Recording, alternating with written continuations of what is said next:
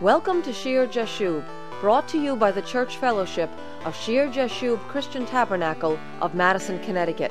Let's join Pastor Greg Scalzo as he continues the series on Heavenly Authority.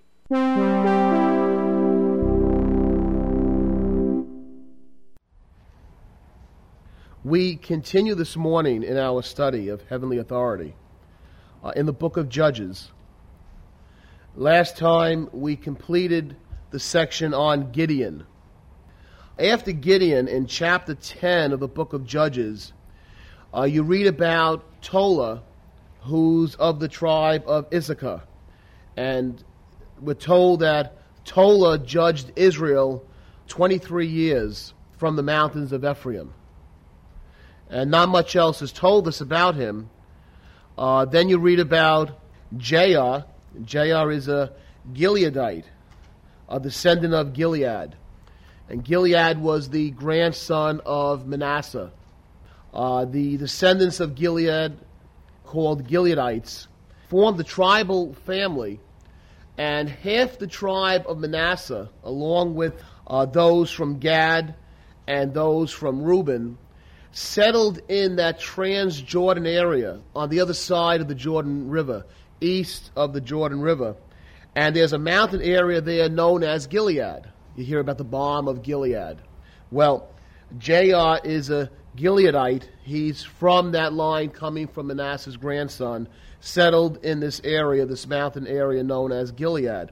And he judges Israel for 22 years. And again, you see how different individuals are called at this time from different tribes as the Spirit of God moves. When Jair dies, we'll pick up in Judges chapter 10 and verse 6. He died, he was buried in Caman, and it says in verse 6, "Then the children of Israel again did evil in the sight of the Lord, and served the Baals and the Ashtoreths, the gods of Syria, the gods of Sidon, the gods of Moab, the gods of the people of Ammon, and the gods of the Philistines. And they forsook the Lord and did not serve him. So the anger of the Lord was hot against Israel, and he sold them into the hands of the Philistines and into the hands of the people of Ammon. And from that year they harassed and oppressed the children of Israel for 18 years. All the children of Israel who were on the other side of the Jordan, in the land of the Amorites, in Gilead. Moreover, the people of Ammon crossed over the Jordan to fight against Judah, also against Benjamin, and against the house of Ephraim, so that Israel was severely distressed. So not only do they attack those in Gilead, those on the Jordanian side of the Jordan River, what we know as Jordan today, but they go across the Jordan River and they attack the main area of Israel, Benjamin and Ephraim. And the reason being that the anger of the Lord was hot against Israel. He sells them over. They're almost like in slavery to these people. Why? Well, you look up above just as before, and you see how they worship the gods of all these people. And look at it geographically. They worship and serve the Baals and the Ashtoreths. You know Baal is the Canaanite god. Those are the pagan gods in the area right in central Israel. But that's not enough. They also serve the gods of Syria. So Syria is northeast. They're serving the Syrian gods. The gods of Sidon, Tyre and Sidon. That's northwest. They're serving the gods of Moab. Moab is all the way down in the southeast. The gods of the people of Ammon. Now Ammon was a son of Lot. He was one of Lot's children by his daughter. And his descendants, the people of Ammon, were known as Ammon or the Ammonites. And they were generally located in the area just north and east of Moab. So they're on the other side of the Jordan also, in the area of Jordan. And they're a little north and east from the Moabites. Matter of fact, the capital of modern-day Jordan, Amman, is a continuation of this ancient name, Ammon. These people, these Ammonites. So, over to the east, directly east, the gods of Ammon, the gods of the Philistines. The Philistines are settled down by the Gaza Strip. So, in the southwest, and as a compass, it's as though you took and you made a big circle around Israel, and anyone within a stone's throw, whatever gods they had, they worshipped. They worshipped everything but the Lord God the proper way. They were contaminated by all these different people who surrounded them and who were in the midst of them, looking in every direction but to Yahweh. And there's a point here that if you worship the gods of these people, don't be surprised if the Lord hands you over to those people. If by worship they were admiring and fawning over their deities, then in spiritual realms they gave them authority, the people, over them. And God hands them over to those people whose gods they worship. God is really giving them, when you talk about authority, He's giving them the rulers, the leaders they deserve. By their desires, by their worship, by their action, God ultimately puts them under the rulers they deserve. And these rulers are brutal. They're lorded over by them. They're sold into the hands of them as slaves because the gods of these people are brutal. They're pagan, miserable, unloving gods, unlike the true God, Yahweh. And so God gives the people the rulers they deserve. We should remember that as we go into the election period. It's important for believers because if we commit idolatry with the things of the world, and someone can say to me, Pastor, I'm not setting up idols. I'm not bowing down to Baal or to Ashtoreth or to the gods of the Sidonians or the Philistines. Well, maybe we don't do it with actual little statues or buildings or names of pagan gods, but we might be doing it by our actions, what we give time to, the things that we value. If we walk like the world walks, if we worship the things the world worships, then we should not be surprised if we wind up in the hands of the world, even as the Israelites wound up in the hands of all their enemies. And so we see for 18 years that the children of Israel were harassed. It says that in verse 9, they were severely distressed. And the children of Israel cried out to the Lord, saying, We have sinned against you, because we have both forsaken our God and served the Baals. Now they're brought, even as all the other times before this, they're brought to recognition. They understand that they turned from the one true God. They've forsaken the Lord God, and they've served the Baals. And they cry out. When all else fails, they cry out to God for help. We have sinned. And God reminds them in verse 11 and in verse 12 of how many times He's delivered them. And it's the same story happening over and over. And someone could say, well, why does it happen over and over like this?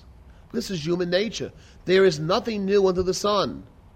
And it's a shame that one generation does not learn from the example of the previous generation.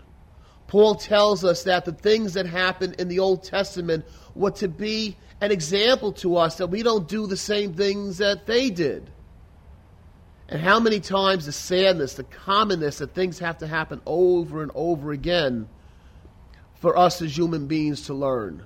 Wouldn't it be nice if we could look back at history, learn from what happened in the past, and not repeat the same mistakes? And all he has to explain to them and tell them how many times He's delivered them.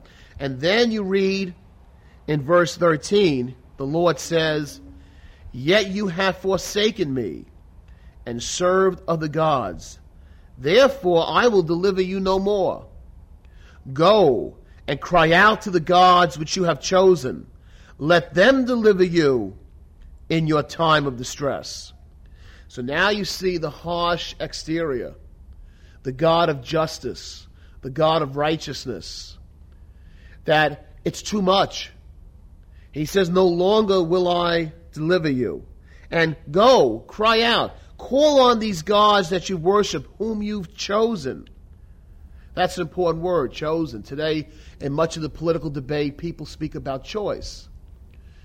Well, you know, when you have the ability to choose, when you choose wrong, you pay a consequence for every wrong choice. Every wrong choice that we make, we pay consequences for. Especially when those choices concern obedience unto God. Every time we turn, even in a small way, from what God wants us to do, and we choose the way of the Sidonians or the Philistines or the Ammonites or the Moabites or the Canaanites or the Syrians. And notice, none of these people have any great love for the Israelites, right? And none of the people of the world, when we sell out and follow their ways, really have any great love for us. Every time, even in small ways, we go towards the way of the world and we serve their ways and their idols, and we show disobedience unto God, we make a choice. And there's a certain point that God says, enough. Go and cry to those gods, you forsaken me, I will deliver you no more. Cry out to them, those you have chosen. Let them deliver you in your time of distress. Then you read that the Israelites are afraid now. They put away the foreign gods from among them. And it says in verse 16, they serve the Lord. In verse 15, they come with a full confession, not just a partial confession. The children of Israel said to the Lord, we have sinned. Do to us whatever seems best to you. Only deliver us this day, we pray. So they start to act the right way. They make a true confession. They truly put aside the foreign gods. And they serve the Lord. And now you see the inner side of God. We talked about that outward justice and the hardness he has to show for righteousness' sake. But you read in verse 16, the second part of it, it says, and his soul, God's soul, could no longer endure the misery of Israel. His soul could no longer endure the misery of Israel. And you see the inner softness, the mercy and the love in the heart of God. That once they correct the wrong ways, once they truly mean it, he desires to help them. He needs to be harsh with them. He needs to be hard with them to show justice, otherwise they would just keep going and going. But once they hear he's not going to deliver them, once they hear he's handed them over to the other gods, then they truly repent. And they turn around. And they do what's right. And the heart of God cannot stay harsh toward them very long.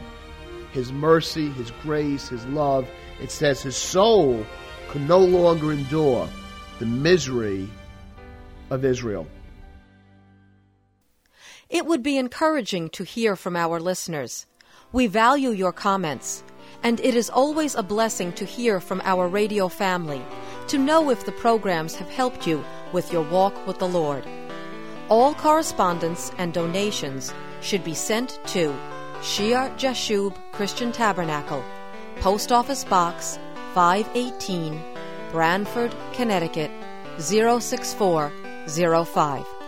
And if you will be in the Madison, Connecticut area, please join us for Sunday service. Shear Jashub Christian Tabernacle meets every Sunday morning at 10 a.m. in the upper room of the Memorial Hall on Meeting House Lane. The exit off I-95 is 61. Please join us next time for Shear Jashub.